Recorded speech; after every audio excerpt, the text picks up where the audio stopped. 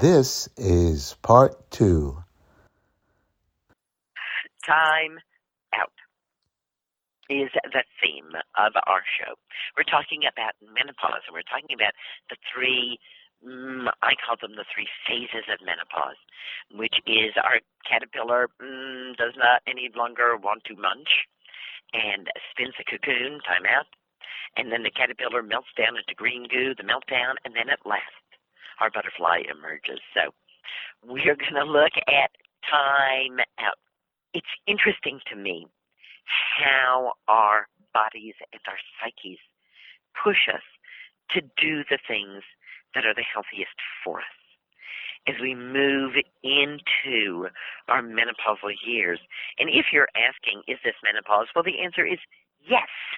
You know, your periods longer? Yes, you're in menopause. Are they shorter? Yes, you're in menopause. Are they more painful? Yes, you're in menopause. Are they less painful? Yes, you're in menopause. Are they scanter? Yes, you're in menopause. Are they heavier? Yes, you're in menopause. Right? Anything that is happening that is making a change is heralding menopause, no doubt about that. I often say to women, if you're old enough to be asking, is this menopause, then the answer is yes, it is menopause. And we can just try to barrel through and pretend that nothing is happening, or we can use this as a time to learn more about ourselves and to learn more about our special and unique abilities as women. You know, I remember calling my mom from the hospital. I said, it's a girl. These were the days before sonograms, so we had no idea beforehand. And she said, oh, when did you give birth to her? I said, oh, I don't know, like 10 minutes ago. What are you doing awake? She said. And I said, well, I was awake for the entire birth. She said, you couldn't have been. Now, why did she say that?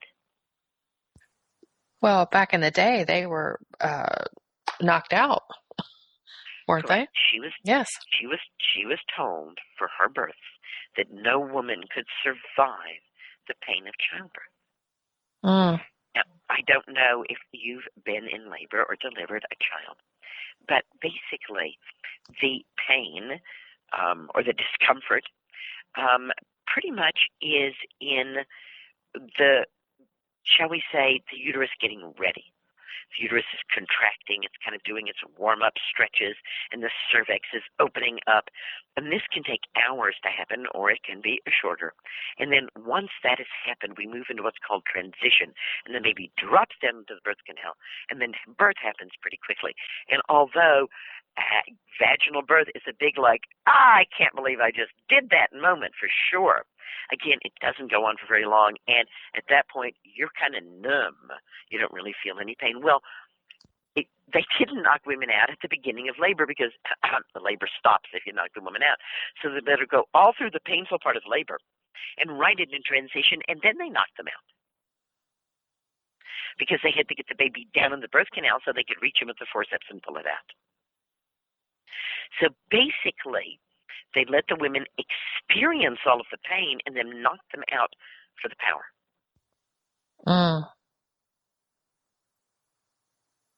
That sounds so foreign now. It does, doesn't it? It does. And yet we are told this exact same thing about menopause, that you can't survive it. Well, I'm not going to try to sugarcoat it for you. Most women have some pretty bad days during menopause.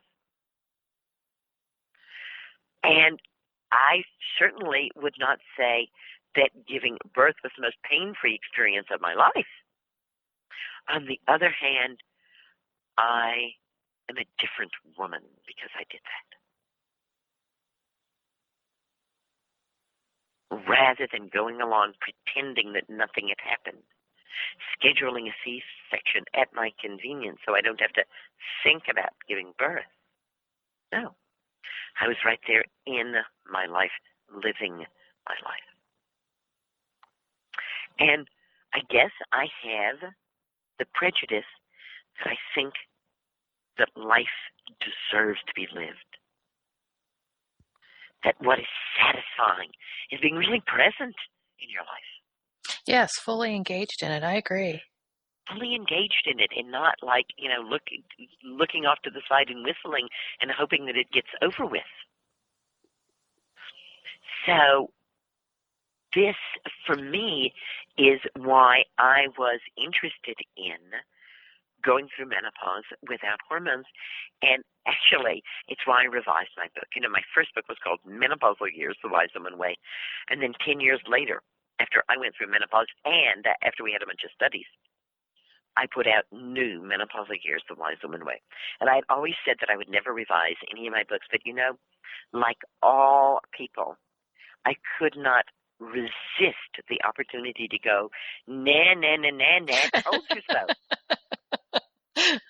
Because I was out there saying, don't take hormones, and people were fiercely against me. And yet 10 years later, here is the evidence showing that taking hormones does not do any of the things they said it would. So I was able to revise the book, New Menopausal Years, The Wise Woman Way, and not only include my experiences and a lot of new chapters. I often say New Menopausal Years, you can tell it's the postmenopausal version because it's 1/3 bigger. And any woman who's been through menopause knows what I'm talking about. If elected, I will give every menopausal woman $1,000 for a new wardrobe. I know what my constituency really wants. And can you believe it? 10 years ago, you could hardly buy a pair of women's pants with an elastic waist. Wow. See what menopause has done for this country. It's changed a lot of outlets, yes. So we talked last time about how at puberty and we start to come into our menstrual months that it can be a rocky ride. And this is because estradiol, this very strong estrogen, is perhaps being produced in greater or lesser quantities. And so the whole hormonal cascade, it's called, is more of a bumpy thing rather than a smooth thing. And the same thing tends to happen at menopause as well. So that, in fact, increasing PMS, increasing menstrual pain, increasing menstrual distress is one of the major symptoms of a woman moving into menopause. And remember, I was talking before about how our bodies really urge us to do what is needed. And what do most women do when they're having menstrual distress? Sometimes they cry, they eat sweet things, chocolate or things like that. Usually they seek solitude. That too, yes. Yes. And they take their chocolate with them. Right. Right. But they want to be alone. Mm-hmm. Menstrual pain when we're feeling menstrual pain, unless we're conditioned to just take a painkiller and push through, but if we're really going to be present to it and let it inform us, we say, oh, this pain informs me to be alone. And interestingly enough, I pay my apprentices $25 to take a moon day, which is the first or second day of their period, to do nothing and to be totally alone. Nice. And I find that between 75 and 85% of all women who have simple menstrual pain or simple premenstrual problems can completely eliminate that pain and those problems by taking a moon day. We need to add that to the calendar then, right? Yes, add it to your calendar. Yes. PMS, what does it stand for? I've always said it stands for patriarchal mindset. But I heard something even better last year, and this from a teenager, and she said, PMS means pamper me silly. Well, that's nice, yes. And I thought, they got it! They got it! Right? She says, my girlfriends and I, we just go to each other and we go, PMS, and that means pamper me silly, be nice to me, bring me chocolate. They got it. They're listening to their bodies. That's what we want. Pamper me silly. And if the world around you isn't going to pamper you silly, then you're responsible for pampering yourself silly. Absolutely. For taking that time off. And so our bodies, our psyches move us into this time out. Often we find ourselves inexperienced inexplicably feeling things like, remember what I said about the caterpillar? The caterpillar says, not only don't I want to munch, but I wish the rest of you would stop munching. You're driving me crazy. So the woman, as she's moving into menopause, suddenly finds the people around her intolerable. Things that she could deal with before, she can't deal with now. And so again, rather than trying to change what's around us, we simply say, look, my emotions are telling me it's time to take time out. Now let me tell you the story of a woman who decided in her late 30s she was going to have children. And by the time she got to menopause, she had 2 toddlers on her hands. And her 2-year-old and her 4-year-old toddle up to her studio one day. She's working, and she hears them behind her. And the 2-year-old says, play with Mommy. And the 4-year-old says, Mommy's busy. Mommy's wearing her mad hat. We don't disturb her. And she thought, wow, all I have to do is wear this hat and they know not to disturb me. We can always have time out, even if we're the mother of 2 toddlers.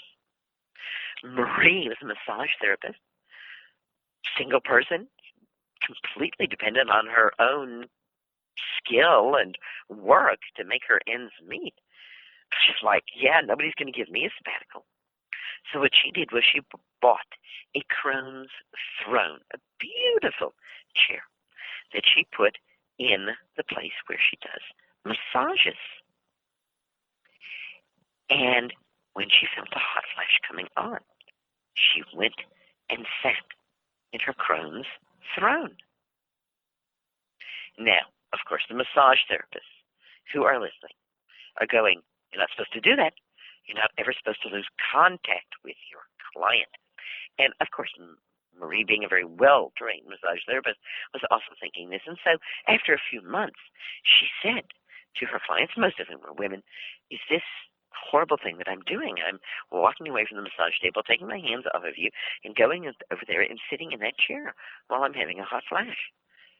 And every woman said to her, Marie, you keep telling us to take care of ourselves. But it wasn't until we saw you taking care of yourself that we had the courage to do it.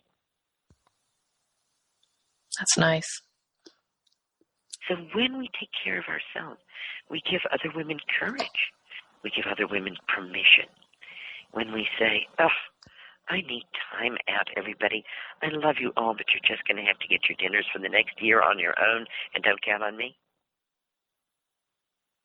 It's a hard thing to do, but it's what our bodies need as we move into our menopausal years. We really need to sort. You know, one of the questions that I had when I was writing my book on menopause was, are menopausal women more depressed? And it was kind of a thing that I had heard, was that menopausal women get depressed.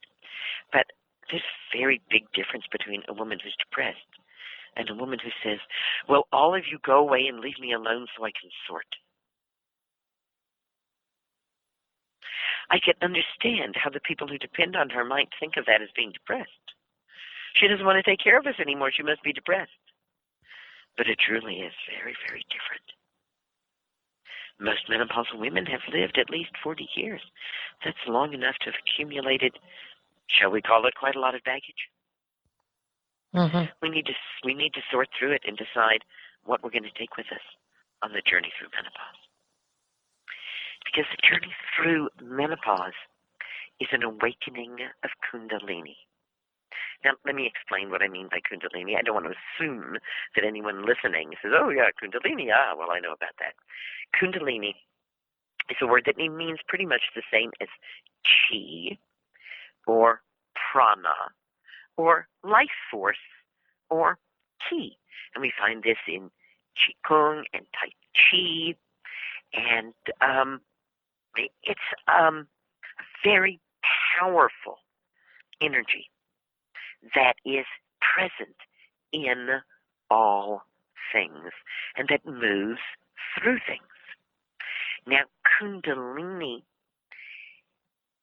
as a life force is all around us when we are children.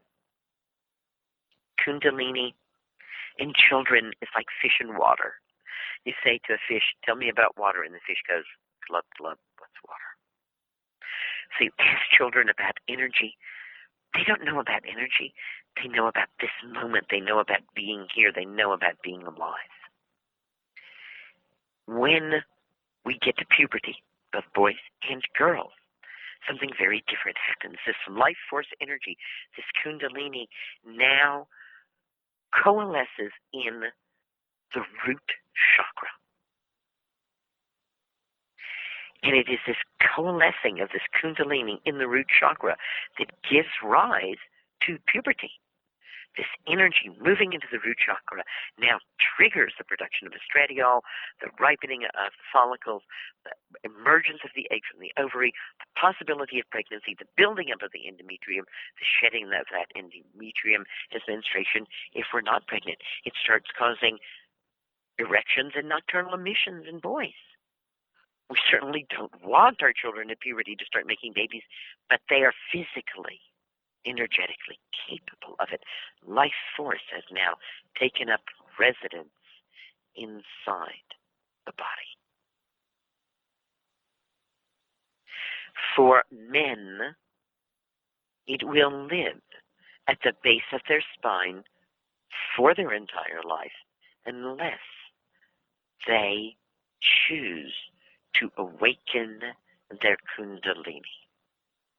And awakening the Kundalini is the same as becoming enlightened. It is said that the Kundalini flows in two paths, Ida and Pingali, which wind about, crisscrossing, moving through each chakra as they move up the spine, finally to emerge at the crown in the lotus light.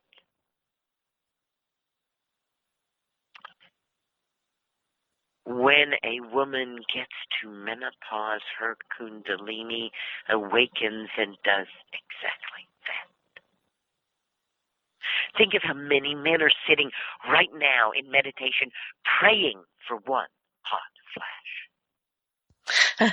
They call it enlightenment. We call it menopause. That's wonderful.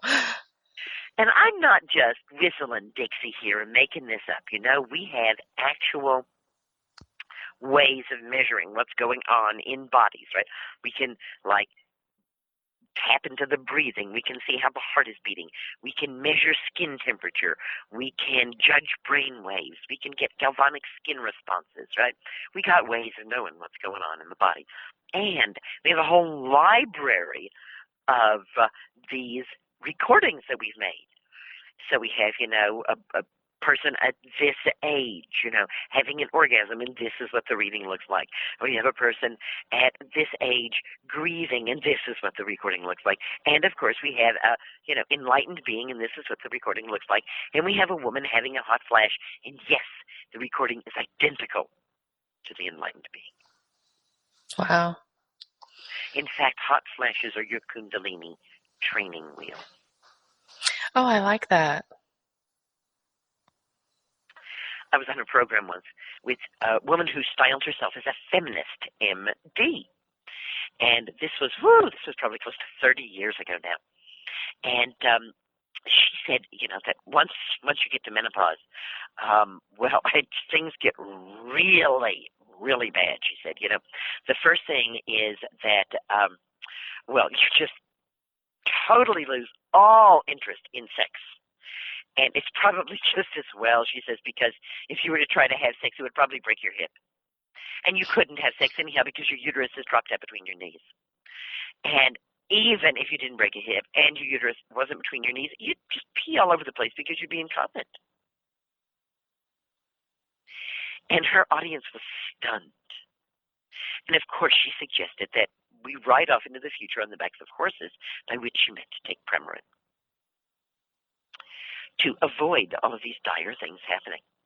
Well, I never like to totally dismiss what someone says because there's always some truth in what's being said, even if I quite strongly disagree with what I'm hearing.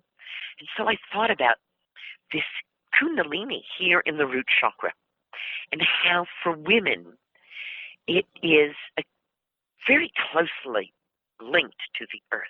And we might say that through the menstrual month, this kundalini energy builds up, builds up, and builds up, and builds up until we're either pregnant and it keeps building up, or we menstruate and we release that energy. So it's kind of like Earth Kundalini energy to uterus, build up, build up, build up, and back to you, Earth, release, release, release, and build up, build up, build up, and release, release, release. So there's a cycle. Through our fertile years, there's a cycle of building up and releasing. And so, yes, sometimes that's a building up for 40 weeks and having a baby, and then we're releasing that as well. And so I see that root chakra and its relationship to Kundalini as being a double gate, a gate that lets Kundalini in and a gate that lets Kundalini out. And at menopause, the gate that lets Kundalini out snaps shut. And now Kundalini keeps coming in. And we think about that PMS that we were talking about. And I often tease, there's so much Kundalini in a woman's body, 3 or 4 days before she's going to menstruate, that if you give her a broom, she'll clean the world, and if you give her a gun, she'll clean the world.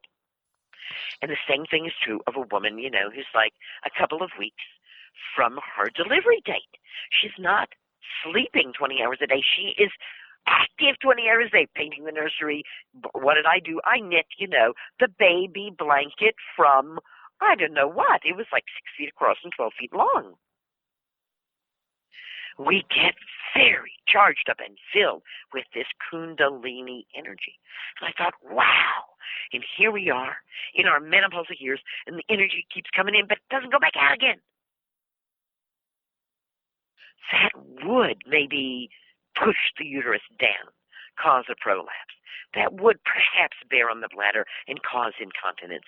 What kind of slang word do we use when we're like turned on? We say we're hot. And Kundalini is hot, and if there's all this Kundalini down in the pelvis, we don't want to be turned on. We don't want to be any more hot. Thank you. Too much heat anyhow. And yeah, that heat there in the pelvis would dry out the hip bones and make them be fragile.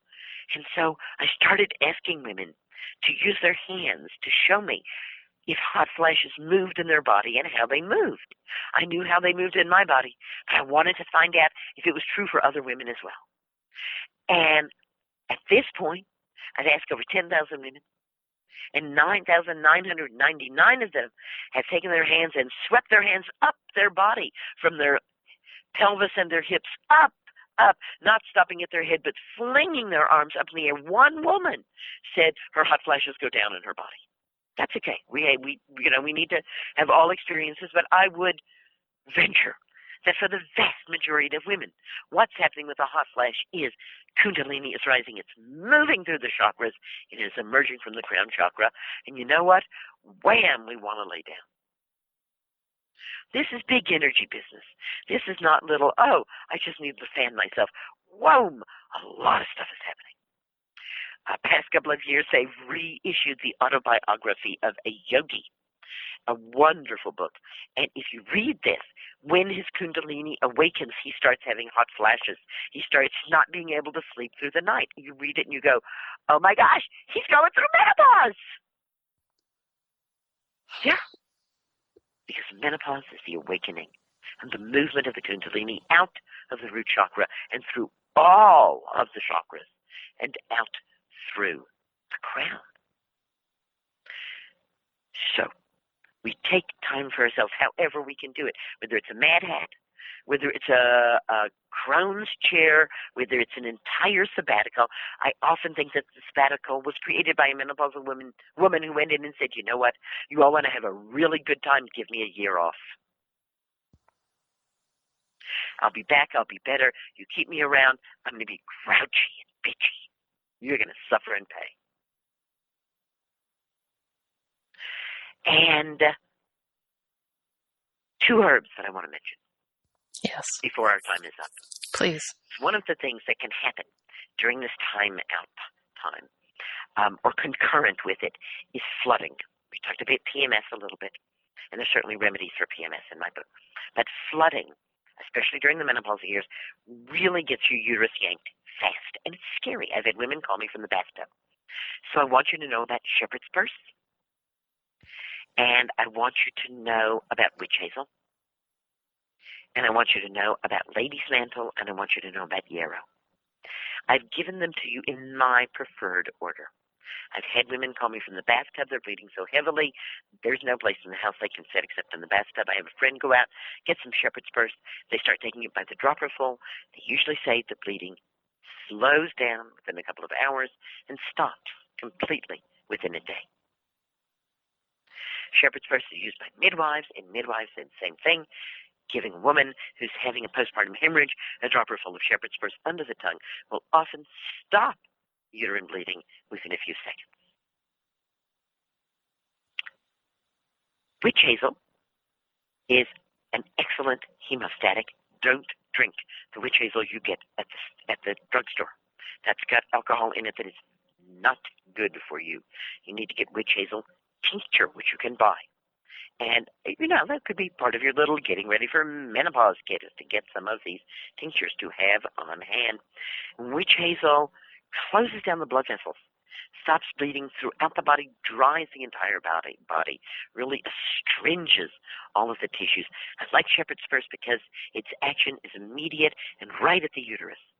But if you can't get it, witch hazel is a really good alternative. It's also used by midwives in life and death situations. Lady's mantle is an herb that's used a lot in Europe, and it's considered a uterine tonic, and they consider it helpful in slowing down bleeding, not as fast or as immediate as the shepherd's purse or witch hazel, but a good herb to use if you are a woman who bleeds heavily anyhow and you're concerned about this moving into menopause. Then what is suggested in Europe is that you start allying with lady's mantle before you get into the place where you might have a flooding episode, and you can drink lady's mantle tea or lady's mantle infusion or take lady's mantle tincture. Yarrow is a fascinating herb, and it does a huge variety of things. We talked about it before as a first aid herb. It has a reputation for stopping bleeding, and I've certainly seen it stop bleeding externally very, very fast. I've always been a little cautious about using it internally because I think of it as a diaphoretic, which means you start sweating. I think of it as a diuretic, which means you start peeing. And so it's hard for me to believe that any herb which goes inside my body and says, everybody out, all fluids out, is going to stop bleeding. But many women swear that yarrow really stops uterine hemorrhage for them. And yarrow is, again, really easy to get hold of, really easy to find.